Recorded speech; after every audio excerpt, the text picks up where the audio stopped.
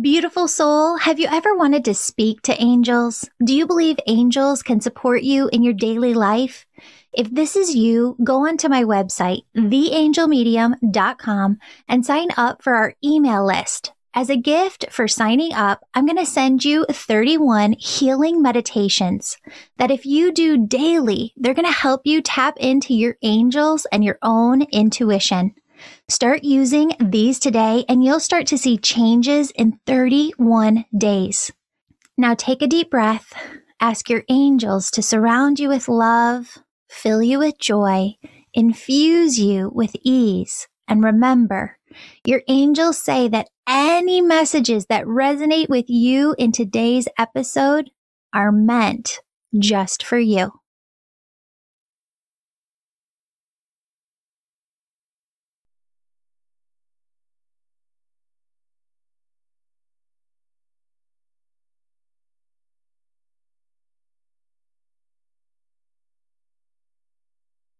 Hello, beautiful souls. Welcome back to the Angels and Awakening podcast. I'm your host and author, Julie Jancius. And today we're here with Christy North. She is a co-host of the podcast Pieces of a Woman. And she has a story that she wants to share with us today of really her awakening through the loss of her son. And so I just want everybody here with our energy to welcome Christy to the show and just thank her for being brave enough to share her story with us. Welcome, Christy. Well, thank you for having me. Any opportunity I get where I can talk about Taylor, I'm just happy and my heart is full. It does, because it makes us remember them, right? And brings their energy near to us and keeps their presence alive. Yes. So just saying his name gives my vibration level a whole other level. Yay! So thank you for letting me be here to share his story. Oh my goodness, of course. So tell us more about Taylor. Talk to us a little bit about his passing and your journey into awakening. Yeah. You bet. So Taylor was 23 when I lost him, January 6th, 2017. Taylor was one of 6 siblings. And looking back at my life with Taylor, he was always teaching me as a mother. I used to tell him and write him letters. I've learned more in being your mother than I could ever have imagined. He taught me everything from just parenting to how to navigate a challenging teenage boy to all of the fun and aspects of his personality that just kind of, really enlightened my life. Taylor was the type that could walk into a room and you knew he was in that room. His energy was so big that you couldn't help but just notice him. He was the guy that everybody wanted to be around. Everybody gravitated to. He was in high school, part of every clique. He did not discriminate. He wanted to be with everybody. He had more girlfriends than I could even count. They were either in our house, on the phone, at the door. So he was your, for lack of a better term, your all-American guy. Good looking. He played hockey at a level that we were so proud of all over the world, Slovakia. He played all over the country. Just a very talented hockey player. And, we had this relationship where we used to tease and I would say, Bud, at some point, we need to cut the umbilical cord. He'd say, why, Mom? This is working for me. So we're very close, but sadly, there was something missing where I didn't know or realize that he was holding back for me. And in January, he took his life. And it devastated and rocked our world, clearly, obviously. And that was 5 years ago. And if you were to ask me pre 5 years ago about meditation, the other side, signs, I had lost people in my life. I lost my grandfather at 12. I lost aunts and uncles. And I was clueless to what loss really felt like until I lost Taylor. And so through the last 5 years, Taylor continues to teach me so much. I have been introduced to modalities that, like I said, I would have probably just shunned away, when it came to meditation and signs from the other side. But I went on this journey of looking for him and really wanting to find a way to connect with him. And I truly believe that I still get to parent Taylor, but our relationship has changed. And at the same time, I'm just so grateful that I had 23 years with him, but I'm so grateful that I still get to have these little connections where he shows me what that looks like. Yeah. So we were talking on the call this morning before we jumped into the show, and you were saying that since Taylor's passing, you have really opened up to more of the spiritual in a deeper way. Talk to us more about that and your journey with that, of how that came to be, and maybe the different things that helped you along the way in your path. So I, for the first year, I was pretty obsessed with understanding where he was. And I could not resolve to anything other than he still has to be here. He cannot just be gone. And my mind and my heart just could not reconcile that. So I read a lot of books. I reached out to more mediums than I could tell you. And I got a lot of validation through both of those, but also my own personal experiences with Taylor that I could not explain, that really, brought light to me to say, hey, there is more, and he's not gone. And just the validations that I received were so powerful that I couldn't ignore. Talk to us about those. And we call them angel stories here on the podcast. You kind of call them like sign stories. Yes. Okay. Yeah. Tell us about, some of the sign stories that you have received from Taylor. So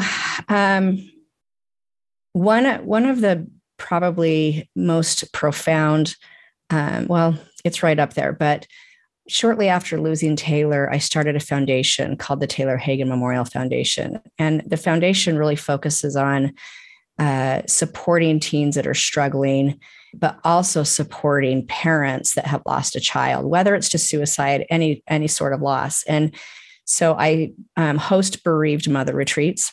And my first retreat that we launched back in 2018, of course, going into that, I was super nervous about how it was going to be successful.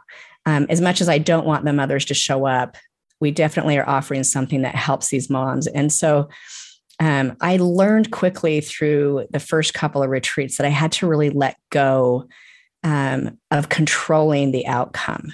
And one of the retreats specifically, I had a mother, I had someone reach out and refer a mother to us that had lost 3 children to suicide.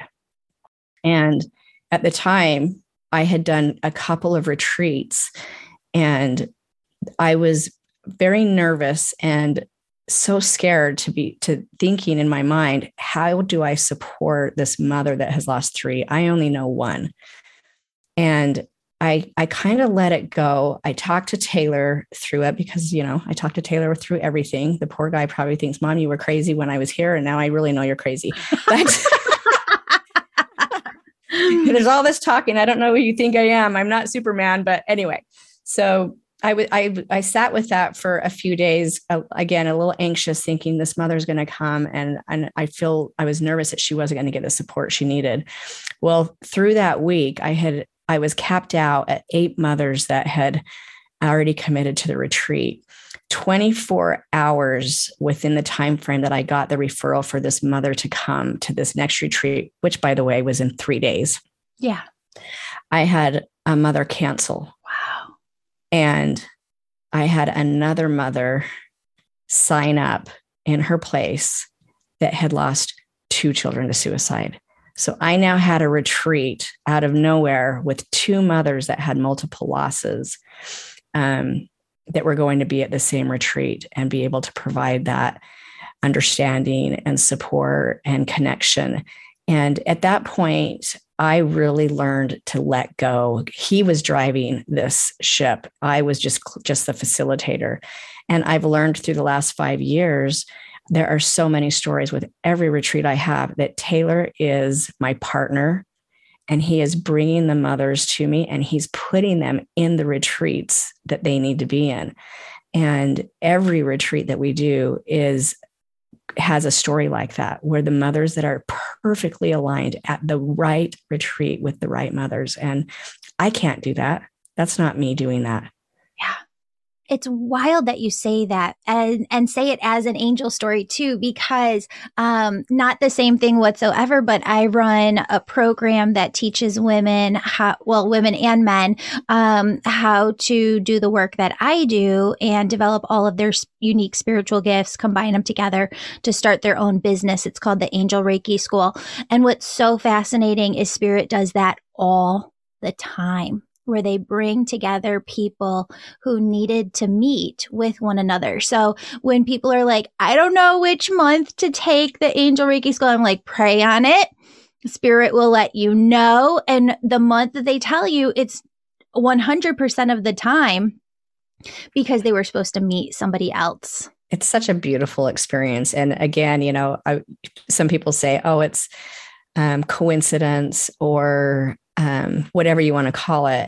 And like I said, the stories are so profound that there's no way. It's divine.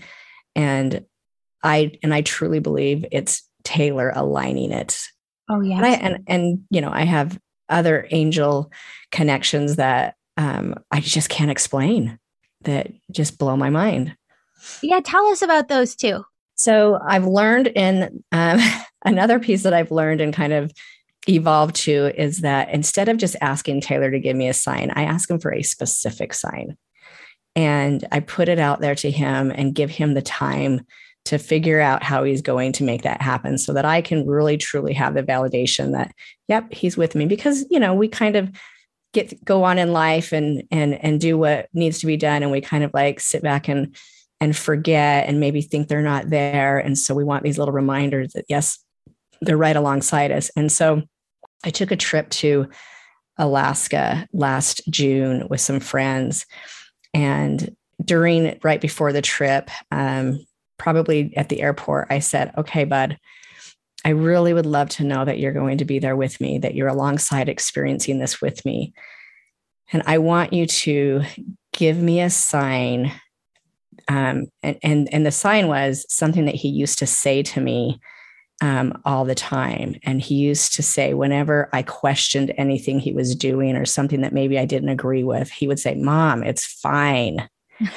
I was usually writing a check afterwards, but at any rate, it was Mom, it's fine. And so we kind of coined that throughout a fun part of our family, referencing Taylor. So I asked for him to give me that specific sign, which is, it's a challenging sign to be able to give. I would think. So here we are 3 days into the trip, and we are on a boat going to see a glacier in the middle of the ocean. And I'm sitting there, and I never know when it's going to come. It could be a month later. It could be weeks later.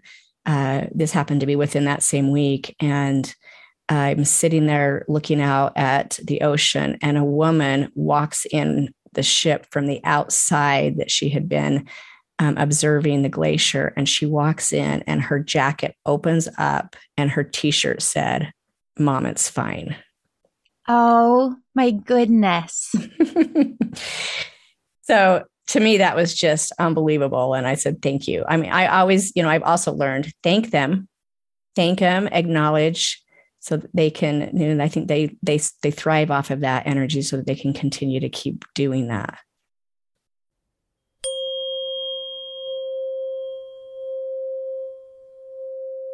Friend, if the idea of connecting to your angels and changing your life using your very own spiritual gifts sounds amazing and is deeply resonating with you today, I want you to go on my website and check out my angel membership. Registration is open. Sign up today and you'll get access to new course content and events each week and a private community. Members love how everything you need for your spiritual awakening is all in one place. Sign up today. Angel membership. It's incredibly healing. Also, the winner of this month's free reading with me is in the show notes below. Leave a 5-star positive review of my podcast or book, and you could be next month's winner. Lastly, check out the upcoming events page on my website, theangelmedium.com, because we have a lot of upcoming events that I know you're going to be interested in.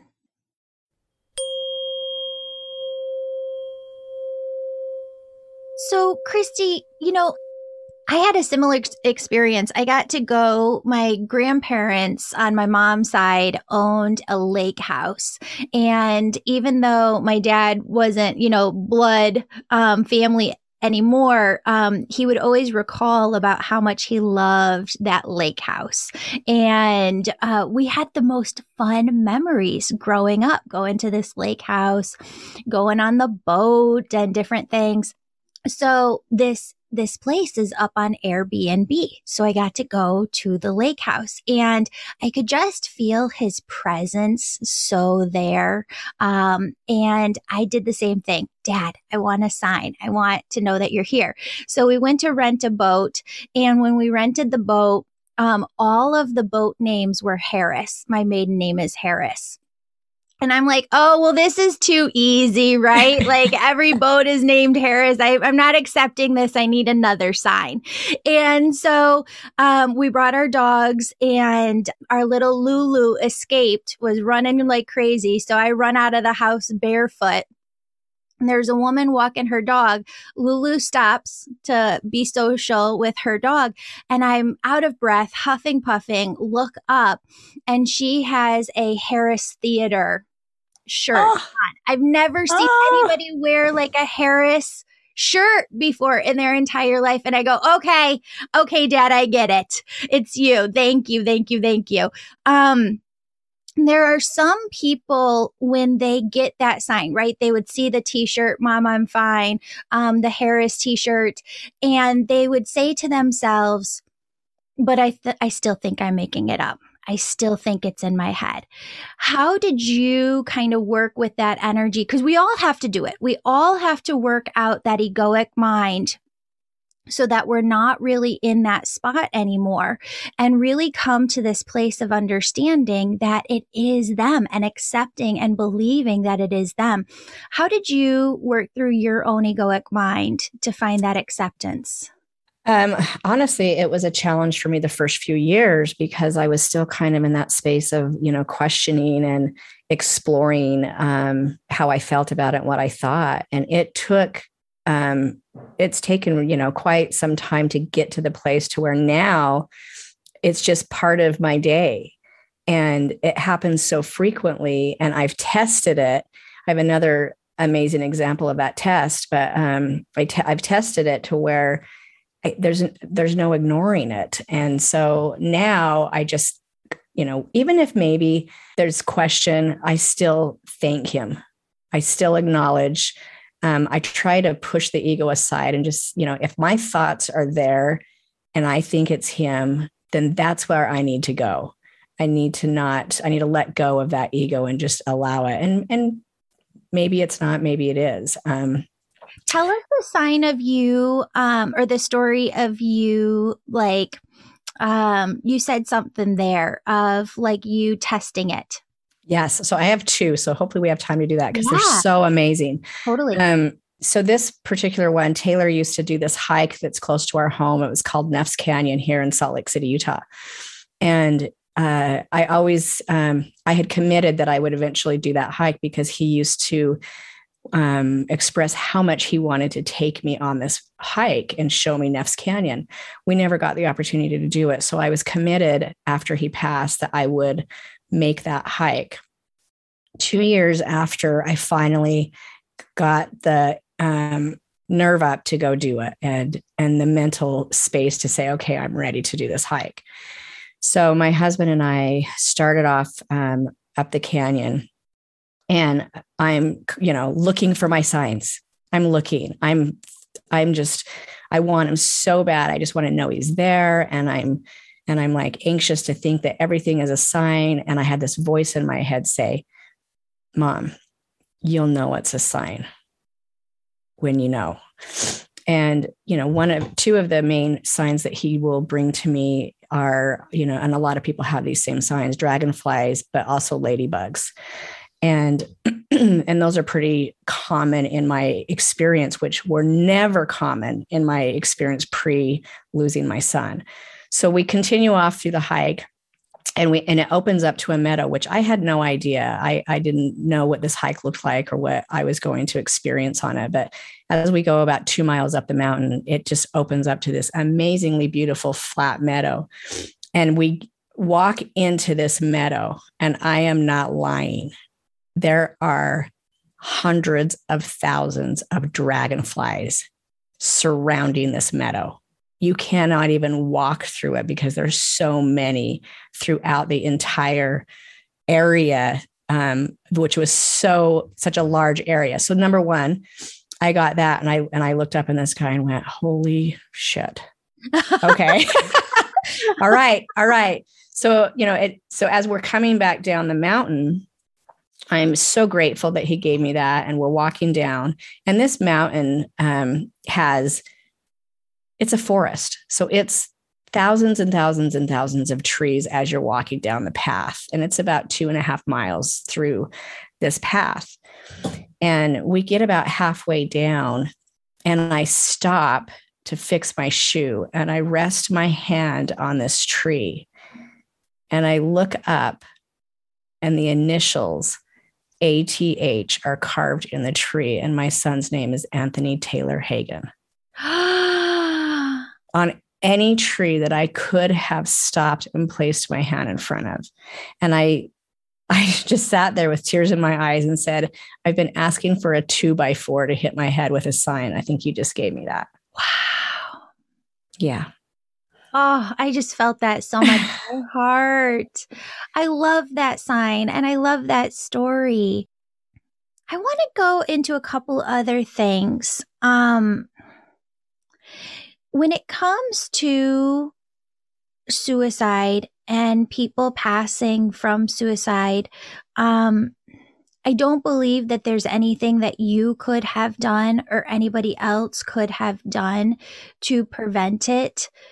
But I want to just kind of explore with you here maybe things that you have learned since Taylor's passing that you wish you would have known just about suicide itself, the process, or the experience, or the person going through it at the time that you wish you would have known.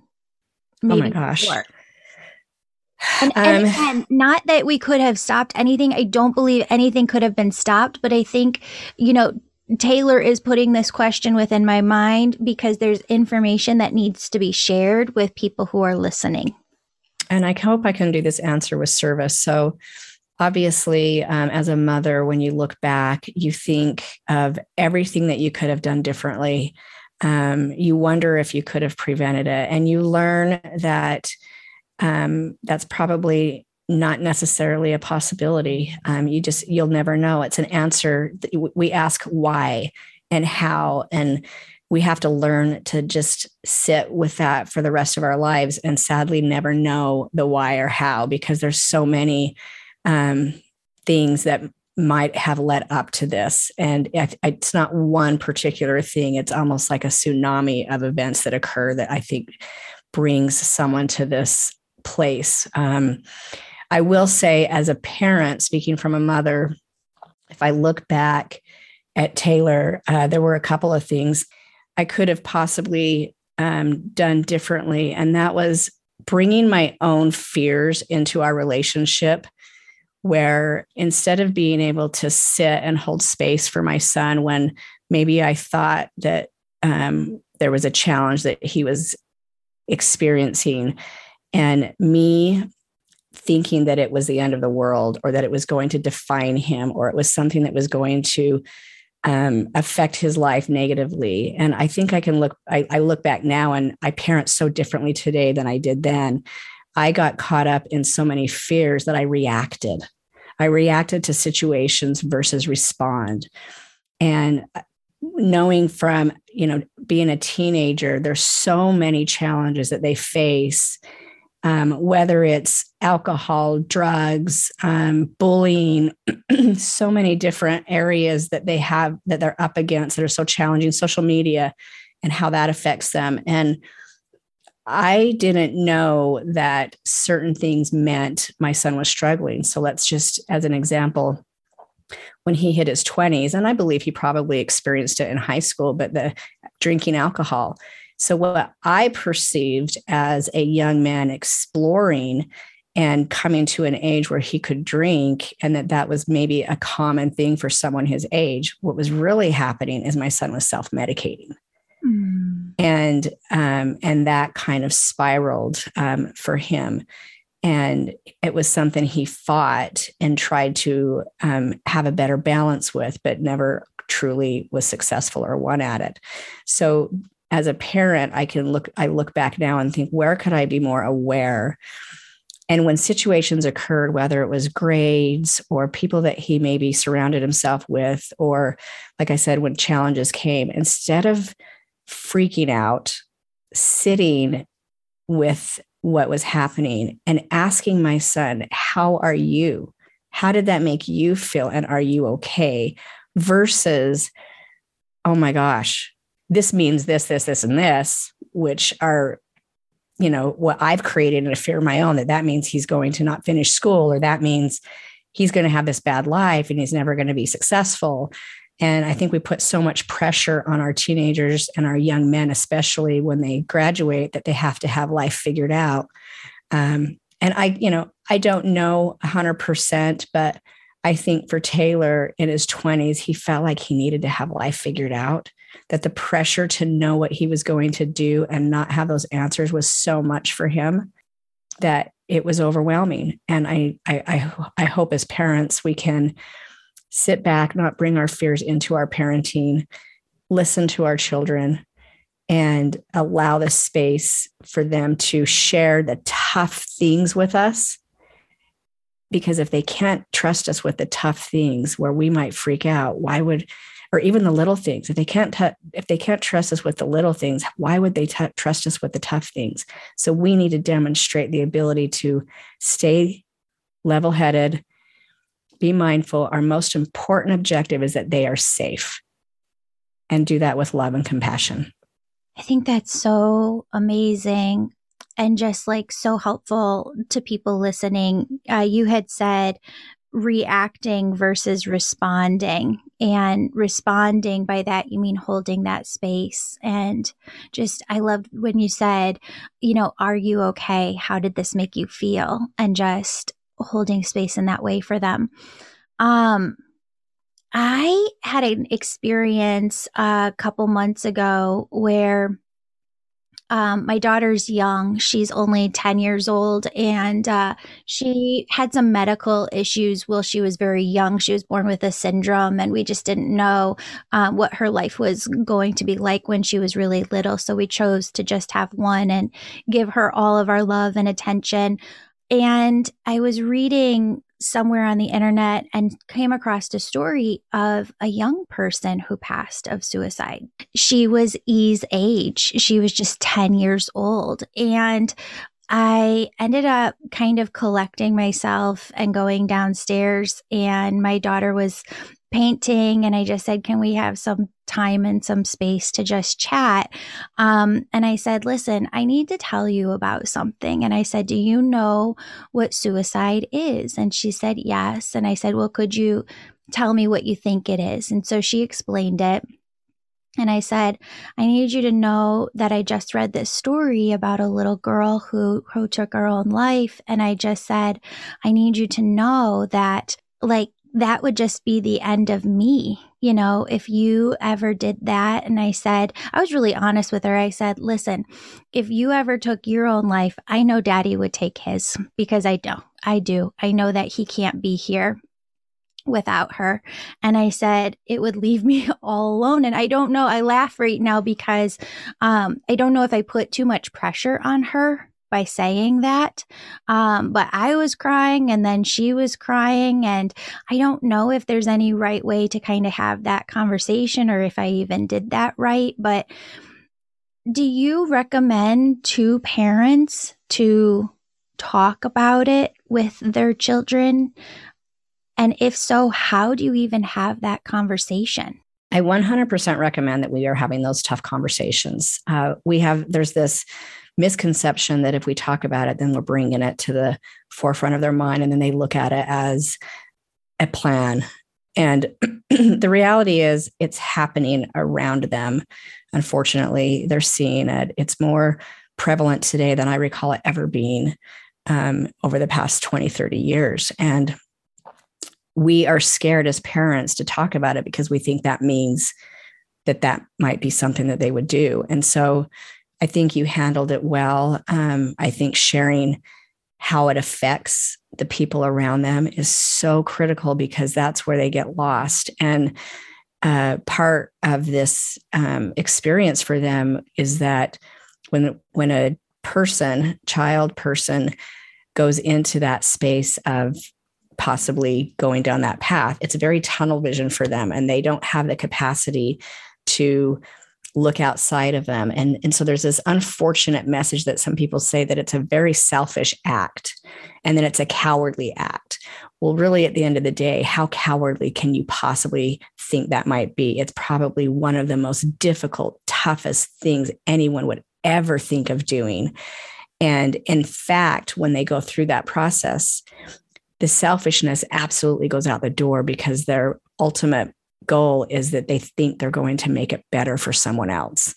And so explaining all of that, I think, is so important. But most importantly is that they don't know how it affects. They think that they're doing something that's just going to fix this one situation. And so hopefully emphasizing all the challenges that we face throughout our life and how it can change, I think is helpful. Somebody knowing and the value that they bring to the family, who they are, and the lives that they are touching, I think is so important. And telling someone to think positive thoughts or to maybe read something, or even therapy. I think therapy is a beautiful thing, but it's not always the ultimate fix. I think it has to come in combination with more than just one thing. And so I recommend, if you notice that your child might be struggling with depression or withdrawal or something is going on, instead of giving a suggestion of what they could do differently, Taylor and I, one of the things that I would do with Taylor is when I noticed that he was maybe having a tough day, instead of saying, well, you should go on a run, because I introduced running to him, and it turned out to be something that was part of his routine to help him change where he was mentally. But instead of saying you should go on a run, it was, how about we go on a run? And or if it's, maybe you need to walk out in nature, instead of suggesting it, invite them to go out, invite them to do something outside of where they're at to remove them from that environment. We tend to prescribe versus help be a part of it. And I know I kind of like changed directions on your question, but really, sitting and holding space, as much as we want our children, our people, our tribe to be open and share so that we can help them navigate tough situations, we have a responsibility to be able to listen without judgment. And if we can do that, I think we have opportunity to help maybe change the narrative there. Well, and I think this is so important right now too, because, and I don't know the exact statistics, I should have looked it up before we came on the call, but what I've heard in the last year is that the ages are getting younger and younger, and it's not going away, and it's becoming more prevalent than ever. And you're right. there is this kind of preconceived notion that we can put as parents on our kids, like you have to do this in order for X to happen. But really in life, there's nothing that we really can't get out of, right? Like as long as we're living, breathing, God, universe, source has a reason for us to exist here and a way to a better space than we're in. It's interesting that you called it tunnel vision too, like when a person is in that space, because I don't know if you know this about me or my story, but I was having suicidal thoughts years ago as my dad passed and I was coming into this gift, and I talk about it in the book. And I ended up going in to the hospital because from the time that the thought came into my head, wow, I really don't want to be here on earth anymore, to like know how would I take my life, was like 3 weeks. That's how fast, because your mind just like ruminates and ruminates and ruminates. And it does become this tunnel vision of, there's no other way. Like there's no other way for me to work through the situation that I'm in. I have made choices in my life that have got me to this point. I totally messed everything up and there's nowhere else for me to go. And so when I want everybody just to know, and you, Christy, to know, when I'm working with souls from the other side, who have passed from suicide, and I'm trying to talk to their family members here, a lot of times that's what they want other people to understand, because there's a lot of like, well, how could you, or how could you do this, or how could you leave me behind? And, it is so tunnel vision. I mean, that word is just so dead accurate. There is no other option at that point. And ultimately, you know your loved one, and they would never do anything to hurt us. They just are unfortunately so heavy in that space. And I had no awareness of what that looked like or meant, suicide, because it just wasn't in my world. In the past 5 years, it's become, sadly, a very big part of my world. But, as a mother losing a child, the rate for a mother to take her life after losing a child is very high. And I will say that I asked and could never understand. And I was so angry for so long, which was just part of my process of grieving. And I no longer judge myself, but that first year I was quite judging myself often because I was so mad at him. But then I found myself, constantly battling these dark places, as is normal when you lose a child. And I feel like there were moments where I really kind of touched on those emotions, and I went, okay, I get it, bud. I get it. So it is a very dark place, and it's a very lonely place, and there's no ultimate fix to it. It's a process and it's a journey. And I pray, that our community finds a way to help this epidemic that sadly has come, and that we can, prevention's a tough word for me, because I don't want to, come across negative and say that, I don't know that I believe in prevention, but I do believe that we can sit alongside our people that are challenged a little better than maybe we have, and hold the space that they need, and not put, as, I'm focusing on parents because that's my experience, but so many things I put on my children that are not important, whether it was grades or something that happened in their life. And you look back and think, in 20 years, none of that's going to matter, because it does change. Life has its way of kind of unfolding, as you spoke to just a minute ago, and things change, and you come out of it, and you go in and you come out, and that's just part of our journey. And I hope that we can teach our children, that we have to now teach them at an early age, because as you said, we're seeing this happen with such young kids, and it's just such a different world, and we have to help find a way to navigate that with them. How can parents maybe express disappointment in a different way? So I'll give you an example that I like to share, and I learned this from another mother. We as parents need to treat situations like a first responder. So if you consider a first responder when it comes to an accident, you're in your car, you're driving, you get into an accident and you hit another vehicle and you pull over off to the side, the police officer comes in, and what is the first thing a police officer does when he walks up to your car? He says, "How are you? Are you okay?" He doesn't sit at your window and say, "How could you have done this? Look at what you have created. Look at who you've affected. You've just hit that car." I mean, they just go, going into all of these negative things that happen. Well, as a parent, we tend to do that when something tough really happens, whether it's we caught them doing something they shouldn't have done, whether it's drugs, alcohol, early sex, stayed out late, they didn't get good grades. We come in with this fear because of our experiences and we bring it to our children and we go into this attack mode. So what happens with our children is they retreat. And now they look at us and say, "My parents can't handle this." Almost like they're not safe. Right. And so if we can come at parenting with tough situations with the very first question needs to be, "How are you? Tell me how that felt. Why are you in a space that you are experimenting with alcohol at the age 13? Tell me what's going on," because obviously something is going on. It's, there's some underlying issue. And so for us as a parent, if we can sit, take a deep breath before you respond, think about the big picture. Is this truly going to mean their life is never going to be what you hoped and wished it would be? Is it going to truly have a negative effect, or is it going to help them grow as a person and be a part of their story that makes them the person that you long for them to be?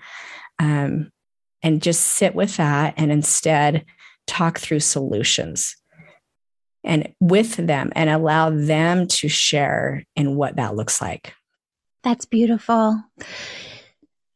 Christy, there's one question that comes up a lot when I talk with parents whose child is going through a lot at an adolescent age.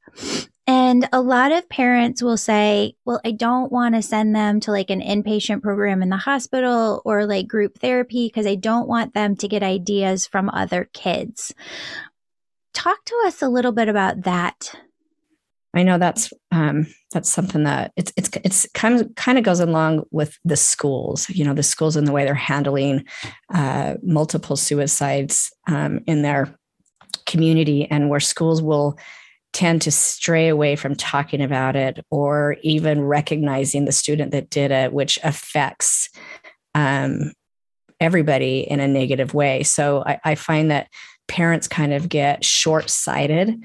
And I do think there's probably some situations where if you go into an inpatient, that your child is going to be exposed to different scenarios and situations with other kids, but ultimately they're going to be in an environment with some structure of a level of experience and education that can be brought in, tools that can be brought into your child's world for them to learn how to navigate those situations. And while we can't control who is among that group, the facilitators are very familiar, very resourceful, and experience in how to control and navigate that. And we have to have trust. Not every situation is going to be ideal, but there are lots of programs out there that you can research and hopefully utilize as a resource, because sadly, we're not equipped as parents to be able to be the ultimate resource for them. We do need to lean on our community, whether it's an inpatient or a church or a program. We have a program here in Salt Lake that we partner with our foundation where kids have done the inpatient care, and it's the afterwards that I think really ultimately helps them take what they've learned into the world. And this program brings teenagers in and gives them an opportunity to be alongside other kids that are trying to find their way through that. And I know that that's not an option for everyone, and depending on where the listeners are, but doing the research, talking to other parents. I want to say on another note that just came to me, we tend as parents to kind of hide what's going on in our personal lives with our children because we are either embarrassed or shamed, or we feel like we will be judged. And if I can say one thing, being able to be real with your people is so powerful and will help guide you through so many situations, is a way for you to not only express, but to have feedback and to have ideas come and brainstorming through. Most parents won't share. And if we can be real, we open up that door to all of us collectively as a community come together and find ways to help our children. There's one tool that I like to use at the dinner table where everybody goes around and shares one challenge that they had for the day and how they worked through it. And I love that tool because I grew up with this misconception that when you got to be an adult, man, everything was rosy and peachy and perfect. And then you get here and you're like, well, this isn't what they said it was going to be. I think that's a really great perspective, Christy, to really give people the permission to be honest with their kids about what adulthood is really like, and that we have challenges that we go through every day. Oh, I think so too. And, in some cases, they say that we need to kind of control a little bit of that information. And there's some things we don't want to burden our children with, but they need to see us overcome tough situations. They need to see how we need to be able to model behaviors that show that things can change, that we are working through. And in the same, conversely speaking, they need to see us cry. They need to see us maybe struggle through something and then find our way, not sit in it and spiral in it, but see us show emotion, but then find our way through. Yeah, take the action steps, because when we model those action steps for them, and this is how you move through a challenge, I think something happens with their brain where then they get it and then they're able to kind of, I don't know if model or implement is the right word, but just kind of copycat that. Exactly. And they're watching us, whether we think so or not, and they are listening to us. I can't tell you how many times I thought that most of what I said was going in and out. And then, a year later or 2 years later, one of my children will say something. I'm like, oh, you actually listened to me. That sat with you? Yes. Okay, I have to ask you about one more thing. Energies won't clear for me unless I kind of go into them. And my cousin had three friends in college, two guys that were best friends, and then one guy's girlfriend. And his friend committed suicide. And shortly after, the other male friend committed suicide. And they keep bringing this energy up to kind of ask you about this. And I'm not exactly sure why. There must be information that you have.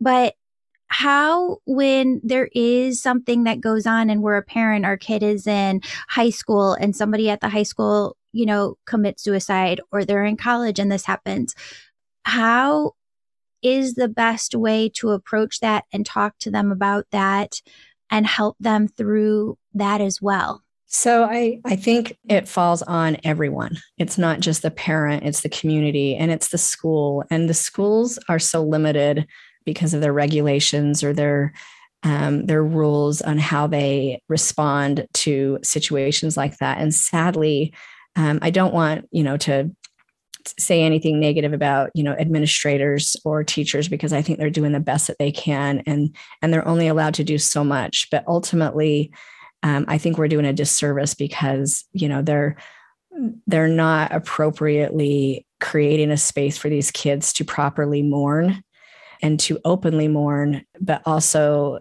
to have conversations.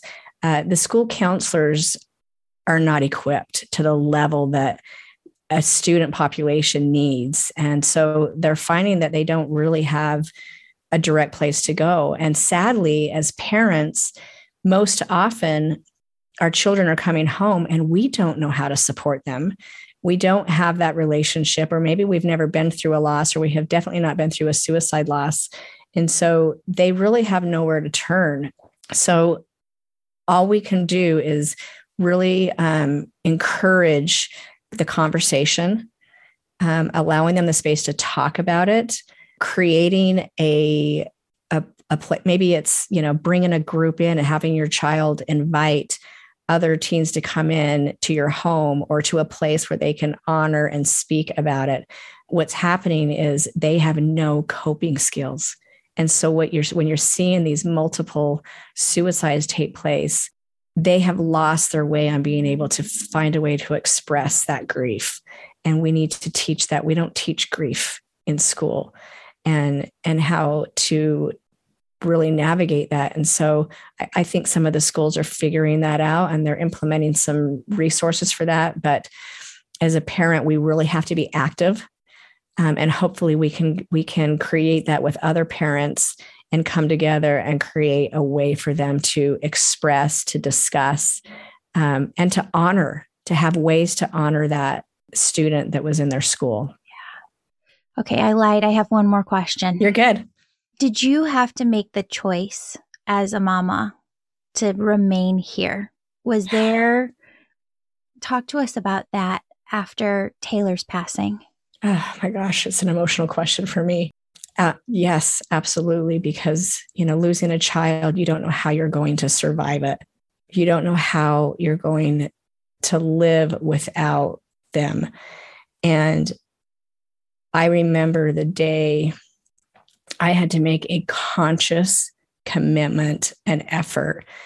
And my reason, my why, in so many ways was that my children that are here, I have 5 children here, deserved to have the mother that Taylor got, because they still have so much life left, and they deserved that. And on another side of that, Taylor would be devastated if I left them. This is not what he wanted.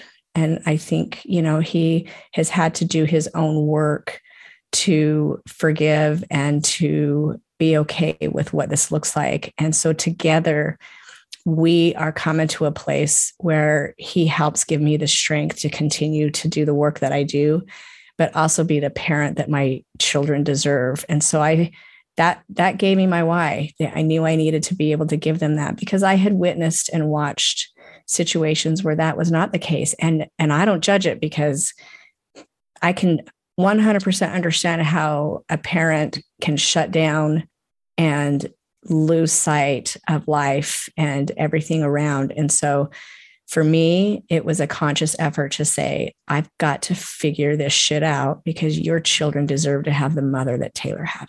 Yeah. Wow. Christy North, thank you so much for being on the show today. Please tell people where they can find you on your podcast, and more about where they can find information about your retreats. Okay, so our podcast is Pieces of a Woman. You can find our website at piecesofawoman.com. We are also on all platforms for your listening preference. You can also, if you want to refer us, or someone that would benefit from one of our bereaved mother retreats, you can register and get more information at TH for Taylor Hagen, thmemorialfoundation.org. Perfect. Christy, can we just pray for you for a moment and all the work that you're doing? You're such a healer yourself in the work that you're doing here. I just want everybody who's listening to just bow our heads and pray for a moment and just send love and God's oneness energy, strength, hope, resilience over to Christy. And just surround her with this energy, not just now, but in the future, as she is working with so many parents who are grieving, siblings who are grieving, and just helping people through their journey. Christy, we just thank you so much for being here and doing what you do. We'll put all of your information in the show notes below. Thank you for having me. Thanks, Julie. You're welcome.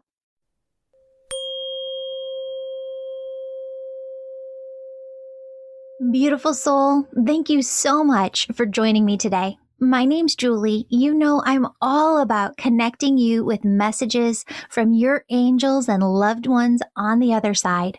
If you've been listening today and you're super excited and just have to know which angels are sitting around you now, who's connecting with you, and how they're supporting you, go to theangelmedium.com.